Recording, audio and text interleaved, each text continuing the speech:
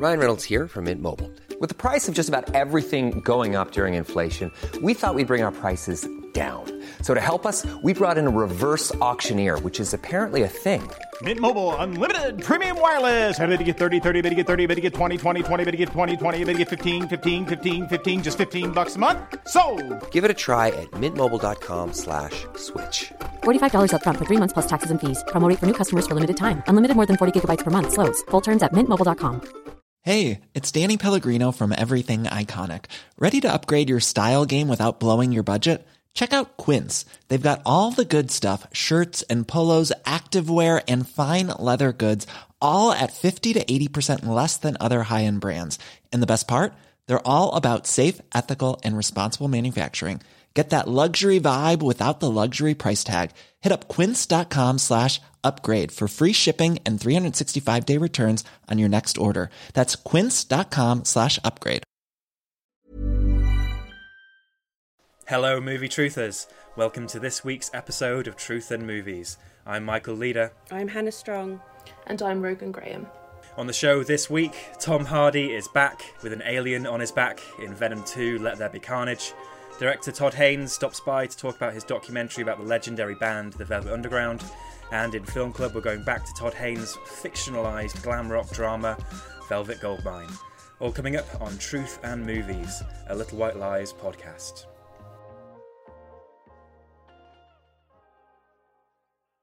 Yes, listeners, a VVV exciting episode this week. Venom 2, Velvet Underground, Velvet Goldmine. Very exciting, and I'm very excited to welcome back Rogan Graham. Rogan, it's always a pleasure. Oh, thank you very much for having me. How have you been doing? So we're about halfway through the London Film Festival as we speak, I believe. So have you managed to go out to much? Yes, busy. I haven't seen as much as I liked, but last night I saw Ali and Ava, the Claire Barnard film, which I thought was wonderful. And what else have I liked? I really loved Lingui, The Sacred Bonds, a film that's from a Chad director. And it's wonderful, but I'm hoping to cram more in the final weekend. Yeah, I think we're all hoping to cram in as many films as possible. Of course, listeners, you may have been keeping up with our diary episodes, dispatches from the festival, where we've heard from many Little White Lies associates on the ground.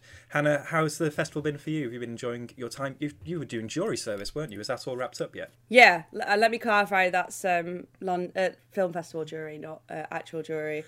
I don't have any real influence in the world. But yeah, no, we finished our deliberations yesterday. I'm not going to say who won because I'm not sure when they're announcing it. So I feel like I could put my foot in it massively if I did. But no, it was super fun. My first kind of big film festival jury, which is kind of the plum gig all critics want, because you basically just watch films and people look after you for 4 days. But it was really interesting. Just kind of thinking about films like that, because you're not only thinking about, is this a good film, you're thinking about, what do you want to say with this award? And that's something we talked about a lot in our deliberation meeting, is the Sutherland Award, which is the LFF First Feature Award, has a really rich history. People like Lynn Ramsey, Robert Eggers, Matty Diop, Julia Ducournau have won this award, so it is kind of a big deal, and you don't want to be the one who picks the director that goes on to do nothing or just not make very good films. So we did think a lot about the kind of legacy and what we wanted to say, and it was very I would say a testing 4 days, because you are just sat in a quite a small room at the BFI, just watching films back to back. And I think at festivals, normally you have the energy of everyone else to feed off, but when there's only 4 of you in a room, it can be a little bit sort of more intense. But yeah, it was great. I've had a great festival so far.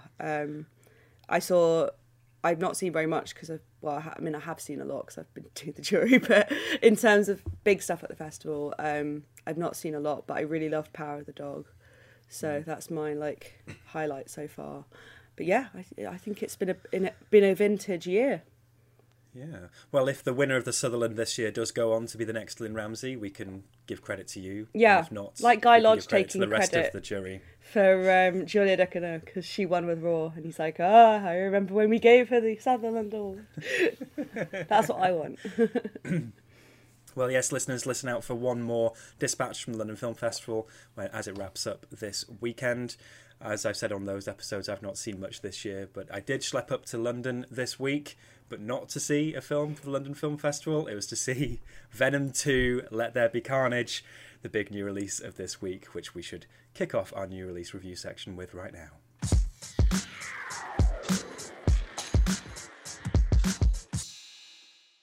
Tom Hardy returns to the big screen as reporter Eddie Brock and his lovable alien symbiote Venom. Directed by Andy Serkis, this romantic comedy sequel takes the Marvel character, who's happiest when he's being bad, in a bold new direction as he's paired up with a new symbiote in town, Woody Harrelson's Cletus Cassidy, aka Carnage. So, Venom, 2018, massively successful film, pretty divisive, but it had its very strong fans, two of whom we have on the podcast today, I believe. So, Hannah, you're all in on Venom, right? Yeah. I just think the world is a dark place, and I'm constantly being struck by a barrage of bad news. And if I can sit in a cinema for 90 minutes and just see Tom Hardy having the time of his life, then why wouldn't I love that? You know, I think it's a very simple premise. And Andy Serkis is a true ally to tired film critics everywhere. So what's the deal with this sequel then? It's a wonderful 97 minutes compared to the bloated franchise superhero fare we usually get. But what are we getting in this sequel then? Is it more of the same, something a bit different? I think basically they cottoned on pretty quickly. They've been the studio, and they cottoned on quite quickly to the fact that the thing people liked about Venom was how camp it was. It was, you know, they weren't there for the kind of the stuff in the laboratory with Jenny Slate saying symbiote weirdly. They were there for like Tom Hardy jumping in a lobster tank and all the kind of just weird, slightly gross Venom stuff, basically. I mean, it sounds obvious, but the thing people really loved about Venom was Venom. So to me, it feels like with the sequel, they really just lent in to the kind of comedy, campy aspect of the story. And Kelly Marcel, the screenwriter, and I imagine Andy Serkis as well. I mean, you know, I think this is very much his vision, and when you hear him talk about it, he's very kind of enthusiastic and very very candid as well, in a way I don't think I'm particularly used to Marvel superhero directors being. I think sometimes they can be a bit coy because they're trying to get their sequel money. But this is just pure kind of, you know, it doesn't make a lot of sense. It doesn't pretend to make a lot of sense, and it is just like 97 minutes of vibes is how I would describe it. It is like the only way I could really describe it is like a little kid explaining a story to you. That's what the whole film feels like to me. But this kid is so enthusiastic. You're like, yeah, come on, yeah. Like I'm totally with you, small child. And I think the additions that they make in terms of the cast are really strong. I think that Woody Harrelson is kind of the perfect foil to Tom Hardy because he matches his energy like 100%. You know, Tom Hardy's giving. I actually think like it's a pretty complex performance. You know, the guy's got to go from being kind of like Eddie Brock, the loser, to like Venom, the also loser, but like more unapologetic loser than Eddie. And then you've got, you know, Woody Harrelson just doing his like best natural born killers over again, which I'm always here to see. And yeah, I mean, it's a really simple premise. I think the first one, they made it so complicated. They were like, okay, we've got to add in all this science stuff with Riz Ahmed's character, and This one's just a serial killer has escaped from prison and he's on the rampage. And for some reason, Eddie Brock is the only man who can stop him. And I think I really enjoyed the fact that in an age of like superhero movies having to be 3 hours long because they are so complicated, Andy and Kenny said, nah, man, we're not here for that. We're just going to make it 97 minutes. And it's going to be an incredibly straightforward story of this odd couple having a fight and then kind of the film trying to get them back together for like the big showdown. And yeah, I was, what can I say? I love Venom. That's he's one of my boys. And as you say, large stretches of the 97 minutes. I get the sense that if there was a longer previous version of this film, what they cut out was mostly plot business. Because what long stretches of the 97 minutes entails is the bickering between Eddie and Venom. Some great scenes in their sort of dingy loft flat they have, where Tom Hardy as a performance is kind of at war with himself, and that's where Andy Serkis is a pretty good pick as a director for this. Somebody who's had to do lots of motion capture in the past, but also was a master in the late 90s, early 2000s of the really intense, internalized, complex performance. And he turned his back on that to become a filmmaker. But Tom Hardy staking his reputation and the takings from the first Venom on a film like this is quite interesting. I don't think I enjoy it as much as you do, though, Hannah. Rogan, so what did you make of this? What did you like about the first Venom, and was that reflected in this? Yeah, I loved it. I remember seeing the first Venom in the cinema, and I was the only one who laughed at anything. It was like a packed house. I was the only one who laughed. At the end, I was the only one who looked happy. Everyone looked kind of angry, confused, because how dare they not engage with the law or take this seriously, these fictional creatures, how dare they, treat it like it's fun. And that's why I loved it. And the fact that they just went full steam ahead with that for the second one.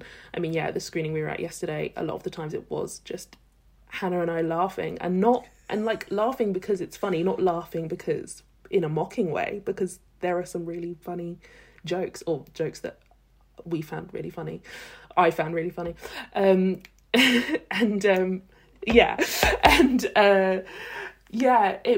was great. It was a marriage drama, a buddy cop comedy type thing, and that's it. They come apart, they're bickering, they're arguing, and then they reunite to save the world. That very basic tried and true formula. And I had a great time, and I like that they were kind of like, well, people didn't like the first one, we have nothing to lose. Basically, it's like you're either gonna see it or you're not.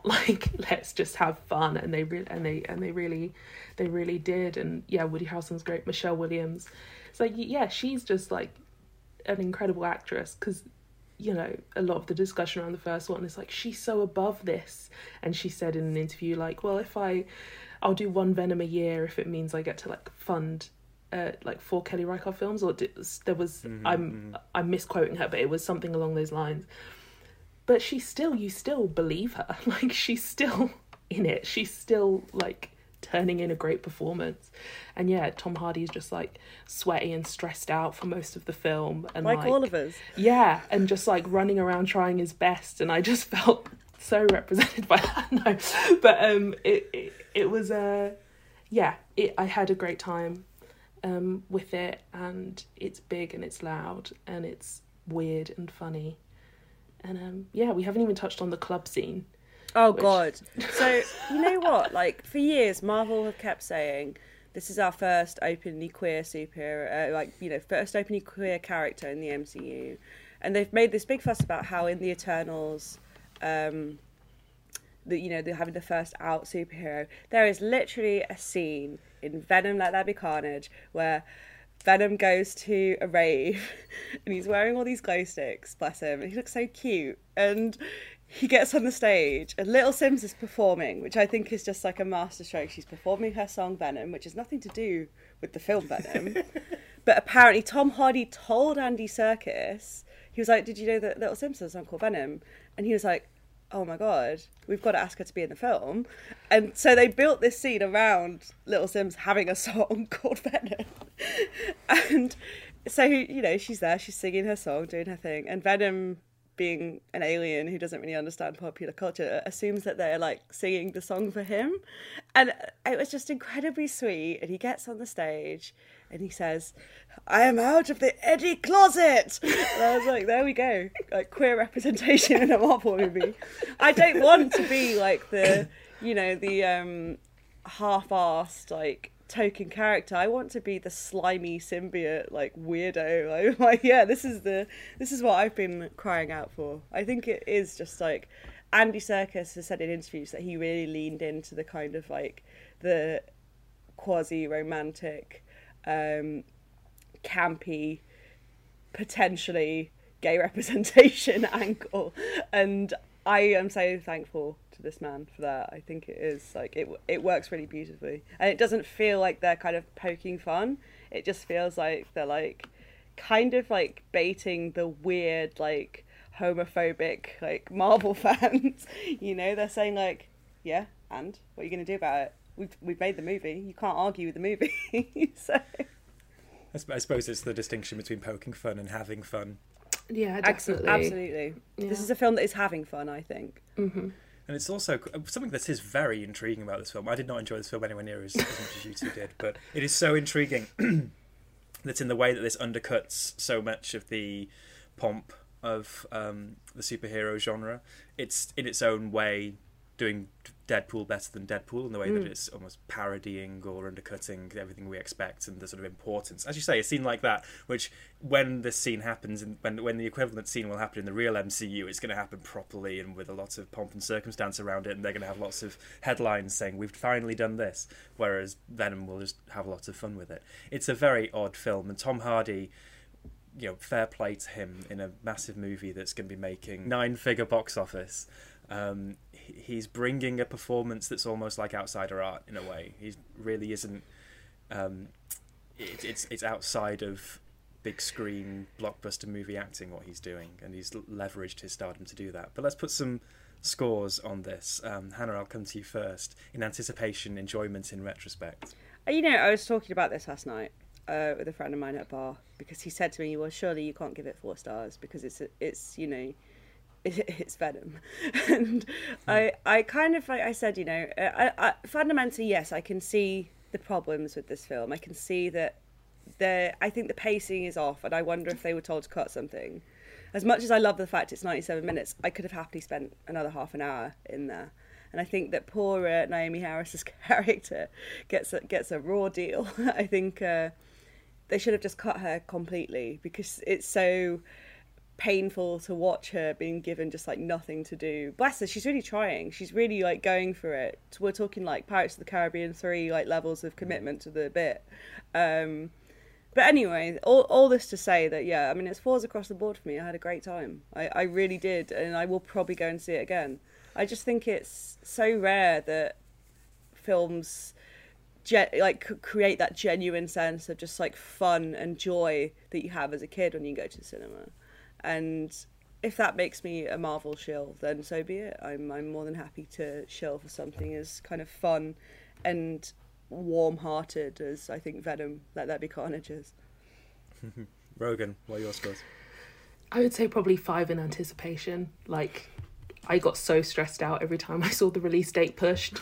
Like, genuinely stressed out. I would say, yeah, probably 4 as well. I could have spent a bit more time with it. And Naomi Harris's character, yeah, it's just, every time she opened her mouth, I was kind of like, oh God, yeah, she's doing an accent. You don't hear her speak much in the film, that when she does, I was like, oh wait, yeah, no, hang on, she's doing that. That's her choice.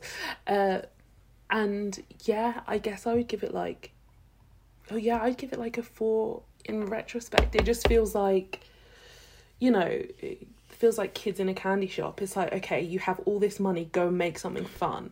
So much of the Marvel stuff just feels like a long con, and it's like, okay, we're going to make this so that we can make more money by doing this amount of spin-off and blah, blah, blah. And it's like, oh, you have to stay engaged. Whereas this just feels like they went, oh my God, we get to make a massive movie, and just threw everything at the wall. And I appreciate that, because I had a great time. Yeah. and I didn't feel like I was being taken for a ride, basically, which, is the feeling I get with all this stuff. Well, I'm apologise for bringing the average down. Twos across the board for me. I just couldn't see past some of those flaws, particularly the way that I feel that it's... Of course, we have star vehicles and we have, protagonist kind of centred films, but this is one where it just felt like Tom Hardy was in the film with himself and didn't really give any of the other amazing actors... the film didn't give any of the other actors their time to shine, and as you say, Naomi Harris particularly cut almost completely into irrelevance, to the point where you're surprised it's even someone of the stature of Naomi Harris. Maybe my problem was not sitting with you two while watching this film. Maybe that I would have caught a few laughs by osmosis, or maybe we'd have had a Cape Fear situation where you'd have just been the people. It is funny because I don't think, we kept looking at each other, Rogan and I, and I think that no one around us was having such a good time like we were having a good time at all. I don't know, maybe we're just on the wavelength for Venom and Eddie Brock, and if that's the case, good, I'm happy to be there. Yeah, I own it. You mentioned how there was the mispronunciation of symbiote, or the strange pronunciation of symbiote in the first one. In this one, that gong goes to Woody Harrelson and his pronunciation of the word origin. I think he says origin. Every superhero needs to have his origin. There's so many wild things. I don't, like Woody Harrelson's performance in this was like jazz. I'm just like, where's he going with this? So I love it. Like, I love that man anyway. I think he's just a pure vibes is how I would describe Woody Harrelson. Yeah. And never mind the film. But yeah, I just, I keep saying it, but like, I'm just so here for a film which doesn't pretend to be anything else. I've talked before on this podcast about how much I love Jackass, and I got such Jackass vibes from this. It's just guys being dudes. That is a great take, Hannah. I will rewatch Venom 2 someday through the prism of Jackass and I'll see what I make of it. Anyway, listeners, if you do go out and see Venom 2 this weekend, let us know what you make of it, whether you're pro or anti, at the usual channels at LWLIs on Twitter or truthandmovies at tcolondon.com via email. Up next, we're going into a bit of a Todd Haynes section of the podcast, starting with a new release of his, the documentary The Velvet Underground.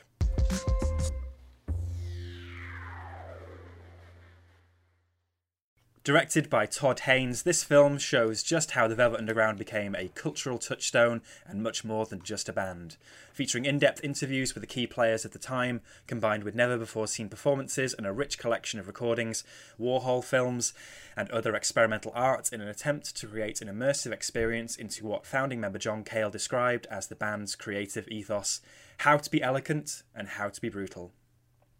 So, I was so on board with this film. I'm a big fan of Todd Haynes, particularly when he tackles music in his films, like with I'm Not There and Velvet Goldmine, which we're going to be talking about shortly. I'm a big fan of the Velvet Underground, a big fan of that New York art scene in the 1960s in general, and was so wonderfully blown away by this film, that as the archive, the fact that Todd Haynes starts with Velvet Underground and expands beyond what they are in a way that his films tend to. He's very big on his research. If he does a period film, he's always got an angle on the period. You're going to see Carol, for example, you're going to come out wanting to go and see the photography of Saul Leiter, or you go to see Far From Heaven and you come out wanting to go and watch 1950s melodramas. That's the same thing here with Velvet Underground. I came out with a very long list of artists, musicians, filmmakers that I wanted to go and check out beyond the Velvet Underground. But that's me. I was fully sold on this. Rogan, were you a fan of the Velvet Underground? Do you know what you're getting yourself in for? Yeah, well, I'm a casual listener of the band. I wouldn't say no. I feel like I found a lot of their music through movie soundtracks, in all honesty. I'd be like, oh, this is really good. And then, I'll add it to my Spotify, but I've never done a deep dive in their music. I'm not a big fan. But even as a casual listener watching this documentary, I felt it was so expansive, and he is very big on his research and really situated them well within the culture of the time, in a way that, can be really difficult for documentary filmmakers, I think, because especially, with a figure like Lou Reed, you could have just really dug down on him, let alone the whole band, let alone the time period. But and I enjoyed it. I thought it was beautiful. I thought the way the archive was blended and the use of the interviews and watching it. I saw it at London Film Festival, and watching it with the crowd, just the moments you could tell the real fans in the audience and the moments that they cheered at. I was like, oh, this must be like really significant. Okay, I'll take note of this. But at the same time, even as a casual listener, I kind of found myself going, oh, hang on, I feel like that bit was left out, or I would have liked to hear a little bit more about that. But it is a real tricky balancing act, and I still definitely think it's a worthwhile documentary, and I'm not sure if anything on this scale has been made about the band before. So, yeah. Interviews. Yeah, exactly. So I can see, that this is definitely incredibly important and wonderful work, and will be like referenced and celebrated. Absolutely, just for what it's managed to achieve. Especially as they were so disparate towards the end. I didn't really realise how they ended, and unfortunately how many of them died so young. That was like a real gut punch, actually, at the end of the film. But yeah, I thought it was really great. I think that there are definitely people out there who will get a lot more from it, perhaps, than I did. But it's well worth your time, even as a casual listener or someone who just wants to know more about the period. I'm really fascinated by that sense of whether casual listeners what they would take from this, because we've spoken about music documentaries so many times this year. Summer of Soul, the Sparks Brothers.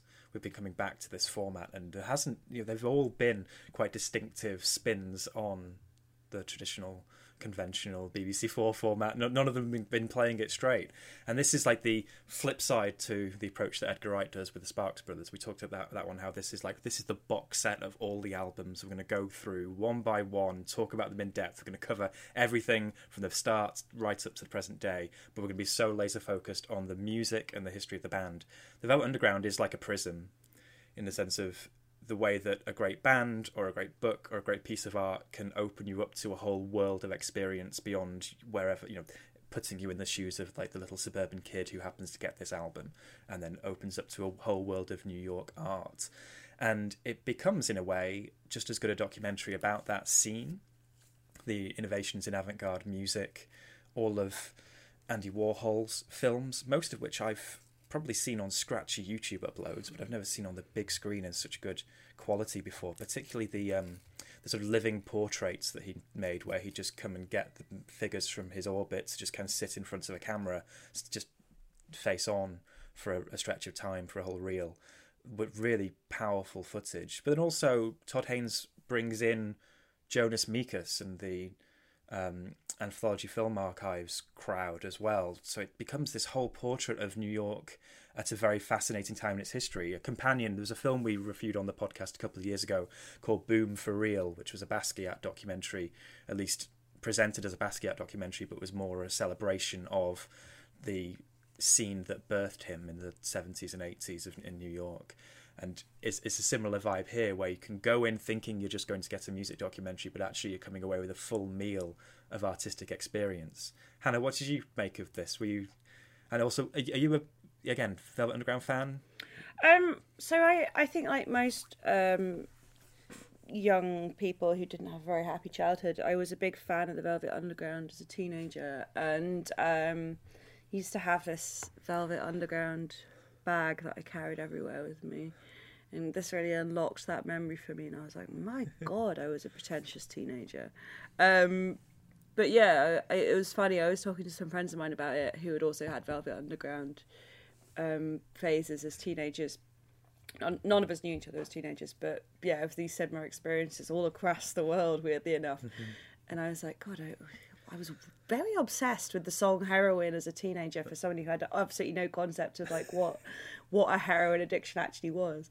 So I enjoyed it from the point of view of it kind of reminding me a lot of this music that I really loved, and still, I mean, it's still incredible music. It, in a way, it's so specific and so clearly a product of its time, but it does have this weird ageless quality where, I could listen to the Velvet Underground and Nico, and it it feels as kind of interesting and singular now as it did the first time I listened to it. And I mean, that would have been the early noughties, so I'm sure it goes back even further, you know, people that were listening to it for the first time in the 90s or the 80s. I think it has always managed to kind of retain this spark, and it kind of surprises me that there hasn't been a documentary about the band before, because much lesser bands, much less influential bands have had pretty reverential documentaries made. And I think it's nice that I don't know the ins and outs of these things, but if it is something that like Lou Reed's estate control, or you know whoever's estate controls, I think it's great that they waited until someone like Todd Haynes could step up to that mantle and take this project on, because I think with a band as kind of complicated as the Velvet Underground, you need someone who really understands that scene and really also knows how to kind of bring in other people who understand the scene. And I was saying about earlier about Jonas Mekas. I mean, Amy Taubin is quite a big voice in the film, and I hadn't kind of realised how involved she was in the kind of that whole like New York art scene in the 60s. And it is just, in terms of the access, it's incredibly, even as someone who's not like super immersed in that world, doesn't really know most of these people, I was like, oh wow, this is really, I can see that these are the people who know their shit. These are the people you want to be talking about this. It wasn't any of, I think sometimes with talking heads in films, and I think this is definitely the case with the Sparks Brothers, which I did love, but there is a case of like just filling time and just like bringing people in because it's like, well, why wouldn't we get Flea to talk about the Sparks Brothers? Whereas in the Velvet Underground, it is just like, it's quite, I think it is quite economical about its use of interviews and its use of talking heads, because they all serve a real purpose in the film. There's no one who's just been thrown in there for like the star power. And in fact, there's some people who I think people probably wouldn't be familiar with unless you're very deep into the Velvet Underground. So I really appreciated the kind of restraint that I think Todd Haynes showed in this. And I think the thing that was most interesting to me, and we've touched on it already, is the idea of kind of fanning out to show the world that the Velvet Underground existed in, and how not only they inspired other people, but how they were inspired themselves. I found all the stuff about like Lou Reed and John Cale kind of growing up like probably the most interesting aspects of me, and kind of, I think, learning the genesis of this very singular sound was like absolutely fascinating, because they really don't sound like any other band before or after, which is no mean feat, I think, to create something that even 40, 50 years later still sounds like nothing else. Absolutely. And actually, on the point about the talking heads, it's a very simple decision but a profound one. Todd Haynes only interviewed people who were actually there at the time. That was his proviso for his interviewees. So that's what creates this time capsule, beautiful time capsule quality. And it doesn't have that moment where it's Paul Morley or some modern day broadcaster type saying, you know, talking about the importance. It's all about situating you in that scene. And even within that, it's quite easy to talk about the way that it fans out and expands out. But it does have, as you say, Hannah, a really great through line talking about the relationships with the members of the band, and the way that Todd Haynes uses sort of superimpositions of different footage and at the same time sort of multiple tracks through history. So he puts in parallel John Cale growing up in the Welsh Valleys as a piano prodigy, alongside Lou Reed growing up in the suburbs, you know, brought up on television and Bo Diddley and all those 1950s chrome cars and everything, and how very different, there's such different worlds they came from and how they came together. And then a take on the band that's quite subtly kind of quite subtly weaving through this, a sort of teasing criticism perhaps, or leaving the door open to whether Lou Reed was just living a life so he could write about it in his songs, but really ultimately he just wanted to be a rock star, and he had daddy issues, and that was why he couldn't always work with Andy Warhol, why he was kicked to the curb eventually, why John Cale is unceremoniously dropped after the second album as well, and why Lou Reed eventually leaves the band as well. And we don't have much of the time after the band. This is amazing sort of fireworks sequence almost, where it's just this throwing of imagery and album covers and snatches of dialogue about what comes after 1970. But I think Todd Haynes has got his take on the band that's woven through quite subtly there, that's quite fascinating. Rather than just what we said on the Sparks Brothers episode, what's great about the Edgar Wright film is that he is there saying, this is the greatest band, and you're going to agree with me by the end of this film. And you are convinced by the end of that film. I don't think Todd Haynes has that ambition with this film. It's something a bit more complex, but all the better for it, I think. But let's put some scores on The Velvet Underground. Rogan, what scores would you give this? I think 3 in anticipation. I like a music doc, but again, I was just a casual listener of this band. I would say probably 4 for enjoyment, and I think I'll go for 4 in retrospect, because I think I'll revisit it. I think I'll go and listen to the albums now, and then revisit the doc and just, have more of a reference point. But I will say one thing that I really enjoyed, actually, the bit where they talk about flower power and how much they hate hippies. That was the best bit, watching that with an audience, because people burst into applause. When I can't remember who said it, they said, if someone is coming out with you with a gun, you cannot hand them a flower and expect them to, not kill you. And I thought that was just a really great sort of distillation of the band and their fans and the energy. I'll go like 3, 4, 4, I think. Hannah, what are your scores? I think a 3 in anticipation. I've been burned by music docs more times than I can count, and I think that the worst thing to happen to music docs in recent memory is Nick Broomfield. But I trust Todd Haynes. I trust him to kind of take me on a journey even when I'm not particularly interested in subject matter. And I can't say I was like gagging to see a documentary about the Velvet Underground. I didn't see it in Cannes because I was just like, I'll catch it eventually. It wasn't one that was like high on my priority list. But then I think probably a 4 in enjoyment. It felt like I learned something, and as an adult with a very short attention span, it's not often I get to say that. So full credit to Todd for actually retaining my attention for 2 hours. And I do appreciate trying to do something formally interesting whilst not going like hog wild with the flourishes. And, it could have been very easy for a film about the Velvet Underground to be kind of very, we're trying to be like Lou Reed and be all experimental and weird, which is, I don't think it does feel like that. The intro is pretty out there, but like I was into it. And then I think in retrospect, probably a 4 as well. It's one I wouldn't really hesitate to recommend to people, especially anyone with a kind of interest in that time period, that scene. And I really appreciate the kind of mastery at hand here from like all involved. I think it is, it's an ambitious thing to make a documentary about one of the kind of most iconic bands of all time. And I think that Todd is a master of going big, but then also kind of knowing when to show restraint. And that this film is really kind of a testament to that. Yeah, so how best to describe this film for me? This was my Venom 2. So I'm going to give this 4s across the board. I was very excited about this film. I was very much all in, and it really exceeded my expectations. I think, so I reviewed this for the Little White Lies website when it premiered in Cannes. I was able to sneak into a screening here in the UK and loved it then. I've not had a chance to rewatch it since, but it has just grown in my estimations.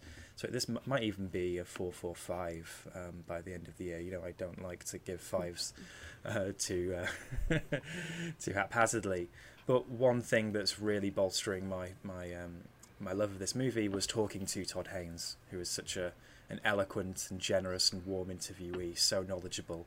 And even though we only had maybe 20 minutes, we covered so much ground, talking about some of the things we've already just touched on in the review section, the archive used in the film, the interviewees, the take on the band and the art world that surrounded them. So let's have a listen to my conversation with Todd Haynes.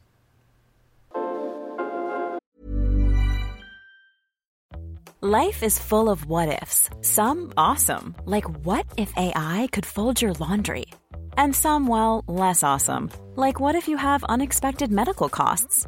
United Healthcare can help get you covered with Health Protector Guard fixed indemnity insurance plans. They supplement your primary plan to help you manage out-of-pocket costs. No deductibles, no enrollment periods, and especially no more what-ifs. Visit uh1.com to find the Health Protector Guard plan for you.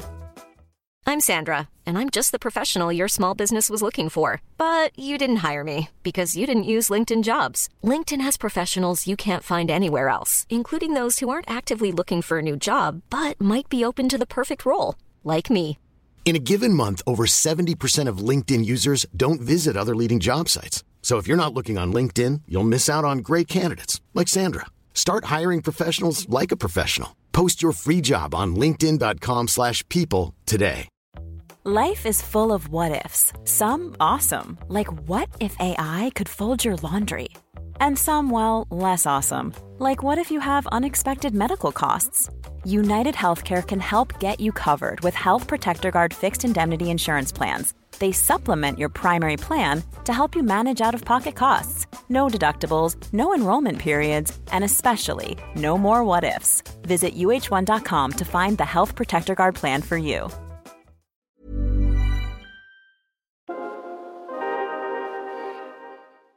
Todd Haynes, thank you so much for speaking with me. Absolutely, great to be here. I don't mean to be facetious, but I'm such a fan of your work, particularly when you cover the music industry. To me, you feel like the filmmaker working in fiction film who's probably our greatest music critic across Superstar, I'm Not There, and of course Velvet Goldmine, the way that you tackle stardom, fandom, the music industry, the struggle of the mythic proportions that musicians take on. And now you're doing Velvet Underground in the documentary format, and I wondered how did this project come to you, and what attracted you to tackling it as a documentary? You know, it was really, well, thank you for that question. I appreciate that. This one really came to me as an invitation and a question with Todd from David Blackman at UMG Polygram, where the masters now reside for the Velvet Underground. But I think it was after he had spoken to Laurie Anderson, who had moved Lou Reed's archives to the New York City Public Library. So some things were shifting into the public access, and they wondered if it was an opportunity, a time to do a doc on the band and who she would feel comfortable approaching as a potential director. Now, I never made a doc before, as you accurately stated, but I was immediately down for it. I wanted the challenge, and I thought this could be really interesting. Absolutely. And so you'd worked in very fictionalized or very fiction-based music films beforehand. Yeah. So what were the sort of benefits and maybe challenges of working on something that's more authorized, where you have the music, the access to talent or access to archive this time around? I mean, the archives is what distinguished this film, the avant-garde films, and the films of Andy Warhol. That's really, in the most radical way, in a way that the more as I do interviews about the film and talk to people about the film, I'm like, there's no other band where this would be the case, period. So it absolutely distinguishes this subject and how to approach it, but also hands me, the director, this opportunity. I mean, the thing I wouldn't have necessarily known going in, I knew going in that this world of avant-garde cinema existed and that this band had a unique relationship to that world. But I didn't necessarily know we'd be able to get it all, that people would let us, that we could share it with a viewer without citing it until the end of the film, which of course is hugely important to me because it has to be cited and acknowledged, and the names of the filmmakers and artists and the dates in which they come from, where they come from, is so important. But there's something really beautiful and mesmerizing about being lost in it as you watch it. and kind of wanting to know more about where it came from later, I didn't know that that permission creatively would be extended to me. And it was. So it was just such a rich and inspiring set of terms and languages that we got to play with. And when you're doing that research, I know that when you're making films like Carol, you're diving into research around the period and photography of the time and so on. But with this, when you're working with music, you're working with some new interviews you're making, and then you add the Anthology Film Archive, Filmmakers Co-op, Jonas Mekas, and Andy Warhol on top of that, which for me as a film and music fan who sat down to watch this documentary thinking I was getting a music documentary, it was such a gut punch to see these amazing films I've never seen before on screen. Right. How do you then figure out the skeleton of the route through it all, as well as balancing the figures and characters of the dramatist personae? You know, it's as everyone says, and it's true. It was true for us, and I think it's true for all, for any documentarian I've spoken to. The editing of the film is the writing of the film, and so you're moving sort of forwards and backwards. It's sort of these looping processes that take you back to the material that you've collected and forward into what that material is telling you the story is. That doesn't mean there aren't criteria that every documentarian is trying to preserve or even establish through the process. For me, the criteria was really, from the very beginning, and this is sort of true for the fictional films I've made about music, it's sort of starting with the idea that, like, what is the visual language? This is a movie we're talking about. So I always want to try to find the most appropriate, and of course it's always subjective, so it's what is appropriate to me and what I think of or feel about the music or the culture that it sort of set in motion or defined. What is the visual language or the cinematic references that best get to the core of what that musical artist was doing in their genre and in their character. And so with this film, we had this amazing catalog of films, but it was a balance between we also had fantastic interviewees and incredible narratives that were being recorded. I think I told my editors, we just have to keep the music and the images leading the experience and have the words there sort of peripherally and almost feel like the audience was putting it together themselves and not just following the oral histories. But like I said, it was an embarrassment of riches because we had so much great material on all sides. That's what's so wonderful about this film for me, is that in a similar way to how albums of the day were gateways into a whole world of art, this film, as you say, presents us with so many avant-garde music, so many sources of film and art. And I suppose you say that the material and the period helped define the style, and you're using these frames within frames, presenting these images side by side, which is such a radical thing within music documentary, where mainly it would be a producer at a mixing desk pulling faders up and down, although I do love those sorts of films as well. Right. So is that what you mean by the archive informing the look of the film, the feel of the film, this use of frames within frames? Well, that was a sort of parallel. I could have seen full frame usage of the avant-garde films in this film as well, and still have had the images feel like they're leading you. But because it was starting to happen also within the 60s and within Andy Warhol's films in particular, starting with Chelsea Girls, which he began as a dual projection film that runs about 3.25 hours. He has two projectors going. One begins, and so you have the single frame on the left of the screen and everything else is black, and then the second projector starts, and so a second image joins the first, and then at the end of the film the first projector on the left ends before the second going black. He would continue to play with that same idea of the diptych in other films that he would make, but at the same time he's creating these live shows with the Velvet Underground that are a band on stage, another canvas, another screen that he's projecting onto, And all over the band, he would have multiple projectors showing multiple Warhol films. He would have strobes playing. The first time ever that strobes were being used, the first time a mirror ball was being lit since the Prohibition era. And colored gels playing as well. And then live dancers, Mary and Gerard doing their whip dance down below. So it was a crescendo, a kind of full assault on the sensations of the viewers and the participants and the dancers in the room in ways that nobody had really ever seen before. Other filmmakers were also playing around with multi-frame formats with images that would move, using the optical printer, which all of a sudden opened up all these ways that you could put images within images and manipulate them on a frame. So that was happening as early as the late 50s.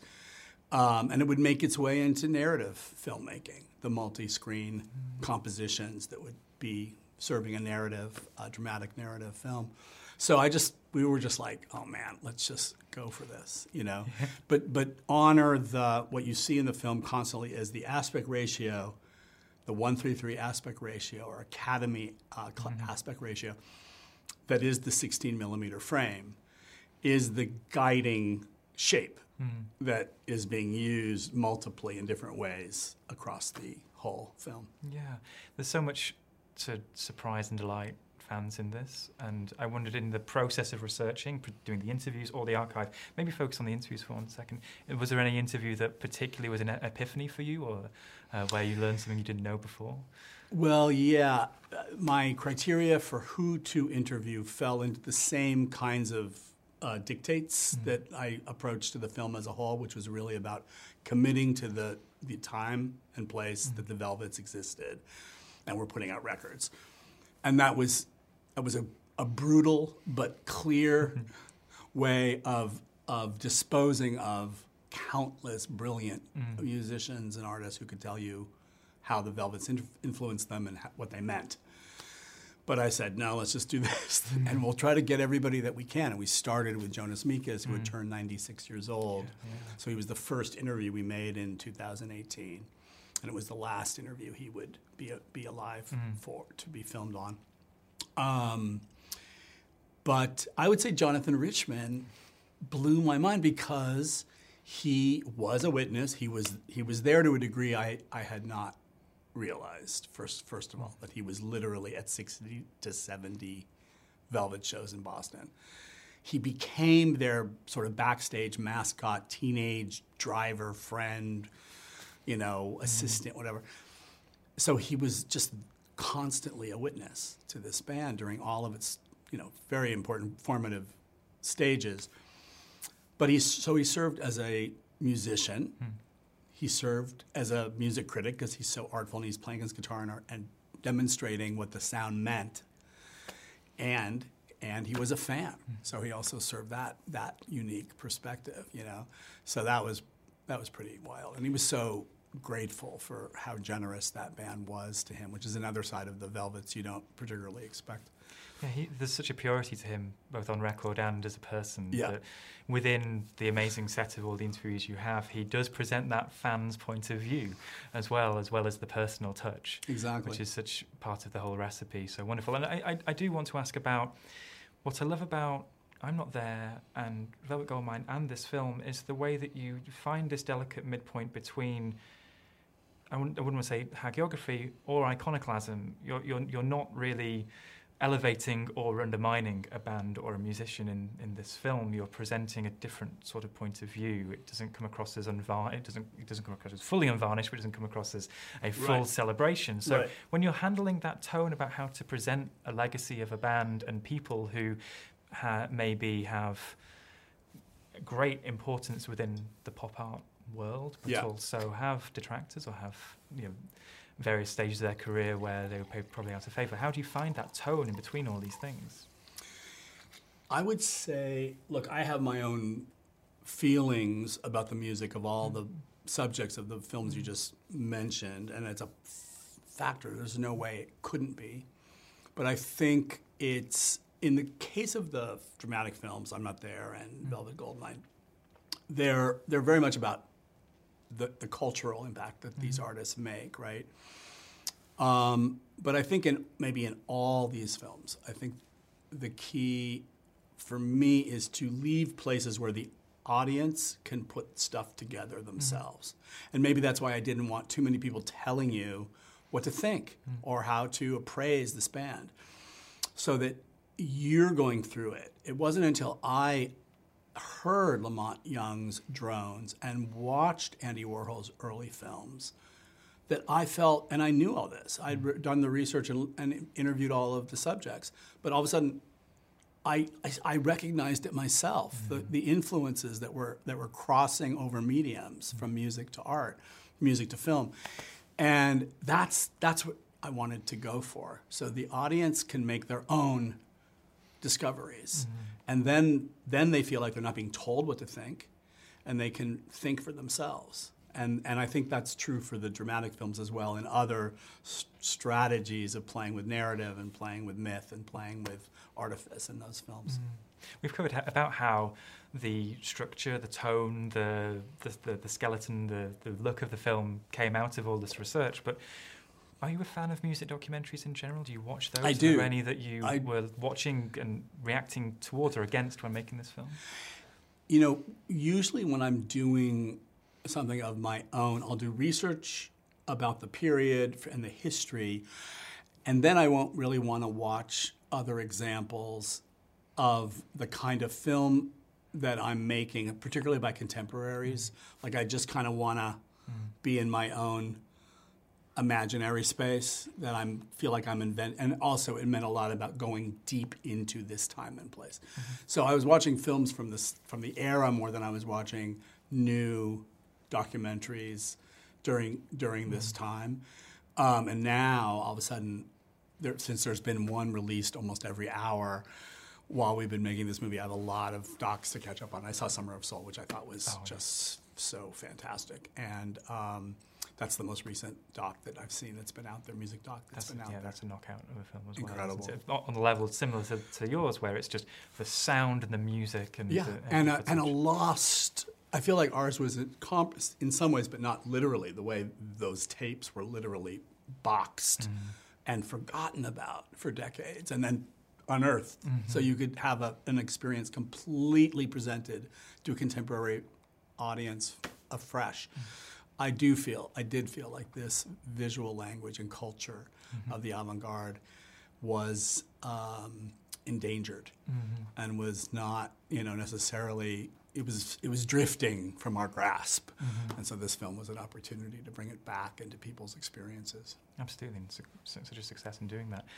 Before I wrap up, I'd love to ask about Velvet Goldmine. Sure. We're talking about it on the episode.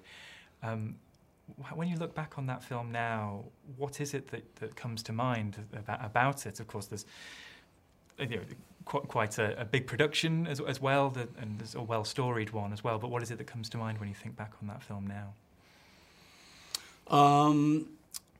It's hard. I haven't seen it in a while.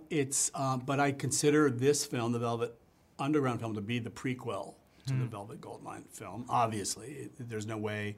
And the Kurt Wilde character that Ewan McGregor plays is kind of an amalgam between Iggy Pop and Lou Reed in terms of his relationship to Bowie, and maybe more so Lou Reed in the kind of romantic, aspirational kind of meeting of artists aspect of that film.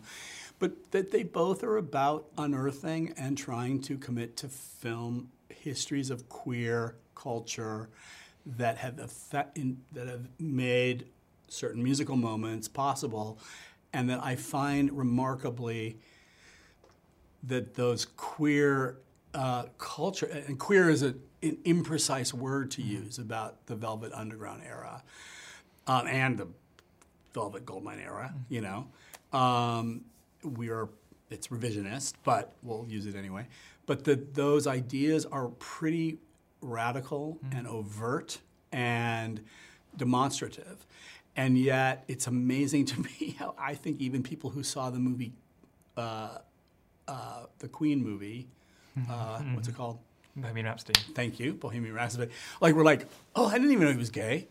Even though it's called Queen, Freddie Mercury is singing in falsetto and is mincing up and down the stage in his sort of Village People look with his handlebar mustache, and before that in his sort of veils and flimsy clothes. You know, sometimes how radical the language is in front of you vanishes when music becomes canonized, especially when it's associated with stadium rock and other forms of sort of big musical experiences, and not maintaining that fringe standing, which the glam rock era did more so, but which the underground period of the 60s did the most. If I could quickly, while I wrap up, ask about Bowie. So I think Velvet Goldmine, even though it's heavily fictionalized, does capture the sense of Bowie and Brian Ferry and other figures of that glam era were co-opted or subsumed by the mainstream and came back on the scene in the 80s and 90s, very tanned and beautiful and pretty. Bowie then, of course, did have a comeback later after Velvet Goldmine was made and had a very artistic end to his career. What did you think about that final phase in his career? I think Bowie just continued to keep us on our toes and continued to try to find... I mean, all these artists, and Lou Reed is no exception, I think needed to experience success and a certain... touch that wall of real commercial success. And then by doing so realize the value, if they had forgotten it for a moment or not, of where they came from and of the experimentation that got them there, and realize that they occupied that entire trajectory, you know, and had to go back. And maybe we would have seen more of those returns in Lou Reed had he lived longer as well. But Bowie, I think, just was too curious a mind and too vital a creative character to not be always asking questions of himself, you know, and while experiencing the sort of full gamut of what a successful musical career could be.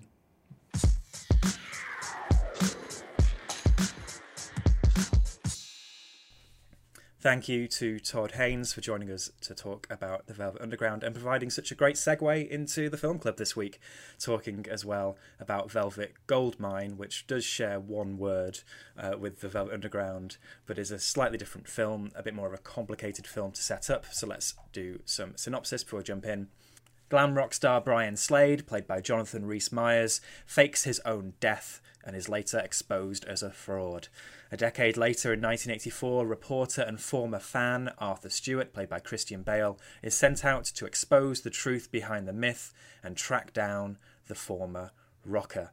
So this is a heavily fictionalized sort of essay on the glam rock era with like a Hall of Mirrors approach to various figures of the time like David Bowie, Lou Reed, Iggy Pop, Brian Ferry, T-Rex as well, Mark Bolan. They're all sort of in there if you want to go the whole hardcore footnote route, but let's talk about it a little bit as a film as well. Hannah, had you watched this before? Was this a first watch for you? Yeah, first watch. I'm very familiar with the film just because I don't think you can be a kind of queer person and not know what Velvet Underground is. Velvet Goldmine, sorry, is too much Velvet Underground chat. But it's one that I just never got around to watching, as there, you know, it's just so many films. And I think I was maybe just waiting for an excuse. So I was glad that we picked it for Film Club because it just gave me that kind of impetus to finally sit down and watch it. And I mean, I'm glad I did. I think it is maybe the cult status it has is a little bit OTT. People really, really love this film. Fans are very vocal about this. And for me, I think coming to it from a like, okay, well, this is a masterpiece, isn't it? Because people love this movie. And I was just a bit like, oh, okay, it's a mess. Not necessarily in like a disparaging way. I think it is just, it's trying to do a lot of things. And I was reading about it last night in bed after I'd watched it, and I saw that David Bowie refused to let them use any of his music because he didn't like the script, which I think is just so funny because I totally, watching it, I'm like, yeah, man, I can understand why he wasn't into this. It is kind of all over the shop. And I think the fact it tries to, it's basically like a series of kind of these vignettes about this rock star who was very successful and went through all these kind of different periods and different personas, very much like David Bowie, and then just, you know, disappeared from public life. But it's also about Christian Bale's character and how he came to terms with sexuality because of the music he was listening to. And it's also about Ewan McGregor's character, who was the sort of, how would we describe him? So Ewan McGregor is kind of commonly, so this is where we don't want to go too far off the deep end, but he is sort of Iggy Pop at the same time as he's Lou Reed, at the same time as he's Mick Ronson, Bowie's guitarist as well. Right, that all makes sense. One. He's the kind of if what's his name? I'm going to redo this bit. Brian Slade. I keep forgetting his name. Brian's not a very rock and roll name, is it? No. So, you know, he's the kind of bad boy rocker to the sort of more angelic Brian Slade figure. But I just was like, my attention has been pulled in so many directions. I found it very hard to focus on kind of what's going on. But I tell you, I can totally appreciate why this film would mean so much to people, especially the time it came out. I think, you know. Well, I think after us talking about the documentary just now and how that is so controlled and so in control of everything it's trying to say and the world it's trying to present to you, this is the opposite of that. It's just so energetic and in love with its ideas about the glam rock era, its take on all of the icons and how maybe they built up this dream that the suburban kids could buy into that was really just a fad, or really was just something commercial for the bigwigs at the record labels to sell and then move on, and 10 years later would be a completely different commercial act. It's got all these ideas in there, and I can really see, I think I'm at times when I watch this and afterwards when I go and read up on it, I can be tempted into being part of this massive fandom, because it is one that really asks you to not only fall in love with all of the performances and the costumes and the music, but also go away and try and figure it out, because it is that sort of slightly imperfect film, maybe very imperfect film, where you're trying to figure out not only what the film's trying to say, but also who it's saying it about and what this is meant to relate to historically. So yeah, as you say, Kurt Wilde, the bad boy, it is this amalgamation of characters, but what actually happens, the sort of relationship between him and Brian Slade, the Bowie stand-in, never really happened with Lou Reed or Iggy Pop or Mick Ronson. To our knowledge. But that's why I think that this is very much about situating yourself in the shoes of Christian Bale's character. It's sort of like a Citizen Kane for the glam rock era, where he's the journalist who's going around and interviewing all the people who are still standing about their takes on this era and these personalities, trying to piece together the story. But also at the same time, there's a great shot which is kind of a fictionalized dramatization of the thing we hear in every other trad music documentary about Bowie or the glam era, which is when he was on Top of the Pops. You'd be there in your front room with your mum and dad saying something's changed, and there's a great moment where Christian Bale, they do some trick of the camera so he looks like he's really tiny, like a little boy, and he's pointing at the TV saying, that's me, I'm a bisexual. And it's something really that's you're situated in the fans' view about who these huge rock stars and what their mythologized stories, how that happened, which is really fascinating from a music point of view, because music nerds like history and they like facts and the factual approach, but there's something really to be gained by having this fictionalized one. It is funny, Bowie probably didn't like the script for many reasons, but also Brian Slade is such a passive character. Stuff happens to him and he's kind of outed as a fraud, never really shown to have much talent, and then reinvents himself as a Reaganite pop star in the 80s, which is sort of the Bowie arc. I can understand how a Bowie fan could feel betrayed by that, maybe in the 1980s and into the 90s, where Bowie just was a different artist to who he was in the 80s, in the 70s, where he did signal a sexual glam rock revolution.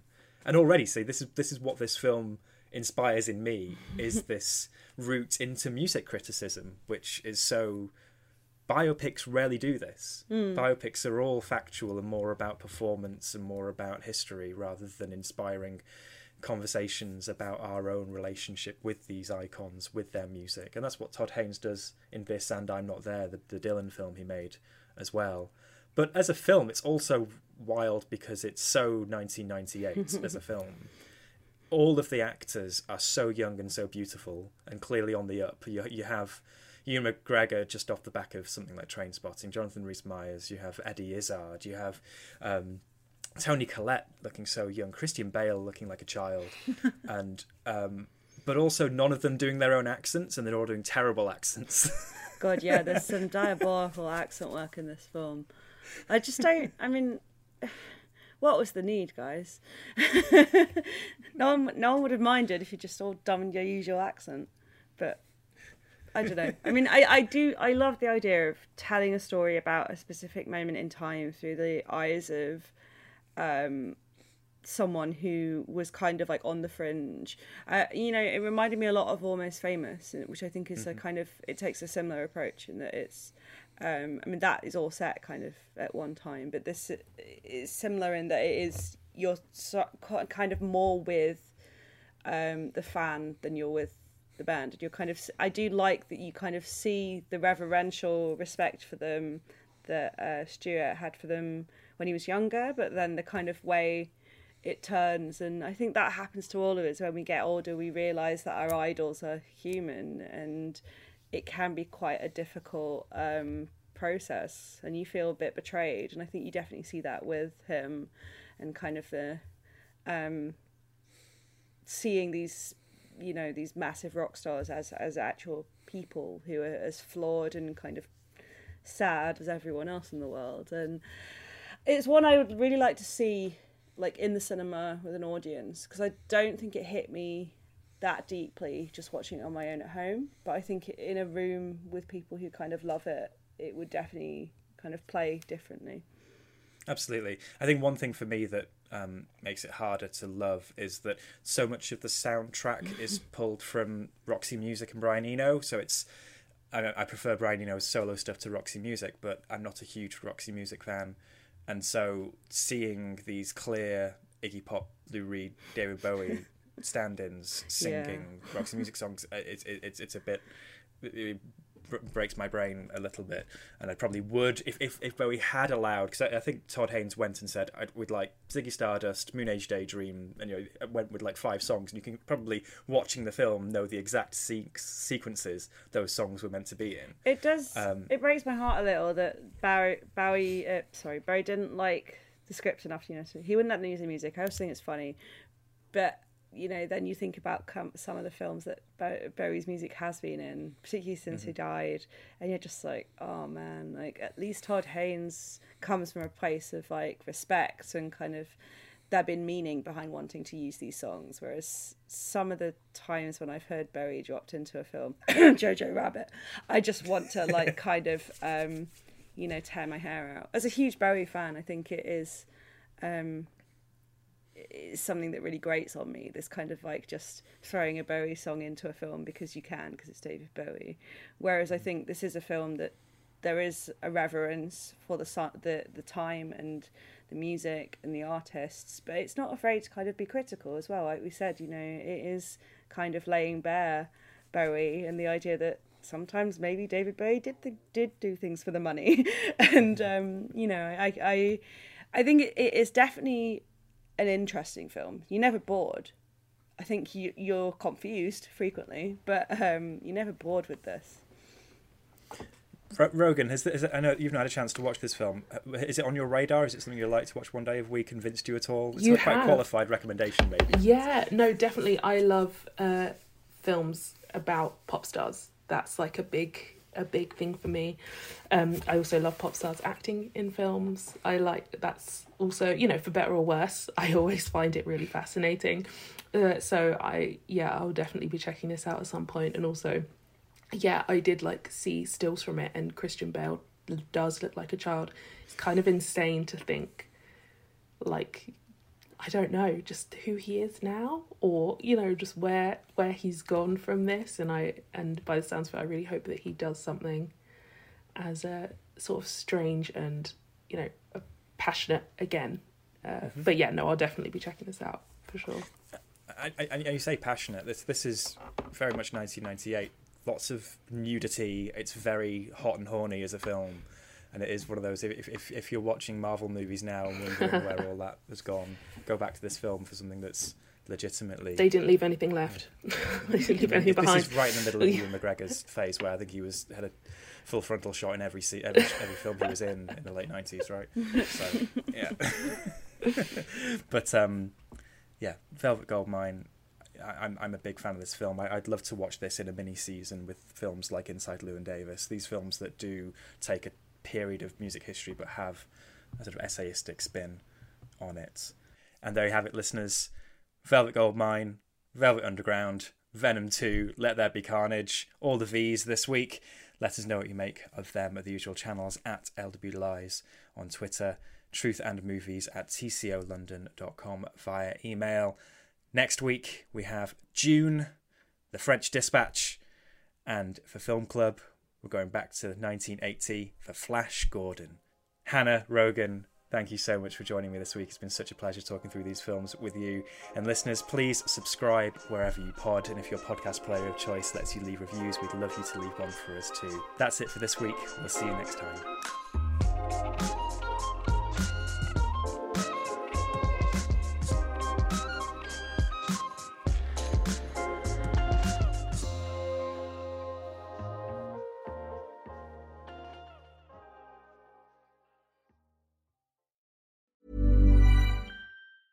Even when we're on a budget, we still deserve nice things.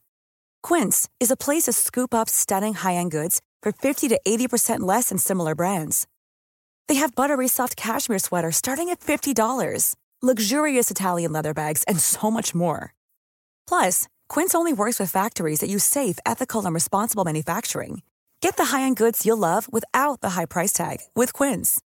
Go to quince.com/style for free shipping and 365-day returns. Mom deserves the best, and there's no better place to shop for Mother's Day than Whole Foods Market. They're your destination for unbeatable savings, from premium gifts to show-stopping flowers and irresistible desserts. Start by saving 33% with Prime on all body care and candles. Then get a 15-stem bunch of tulips for just $9.99 each with Prime. Round out Mom's menu with festive rosé, irresistible berry chantilly cake, and more special treats. Come celebrate Mother's Day at Whole Foods Market.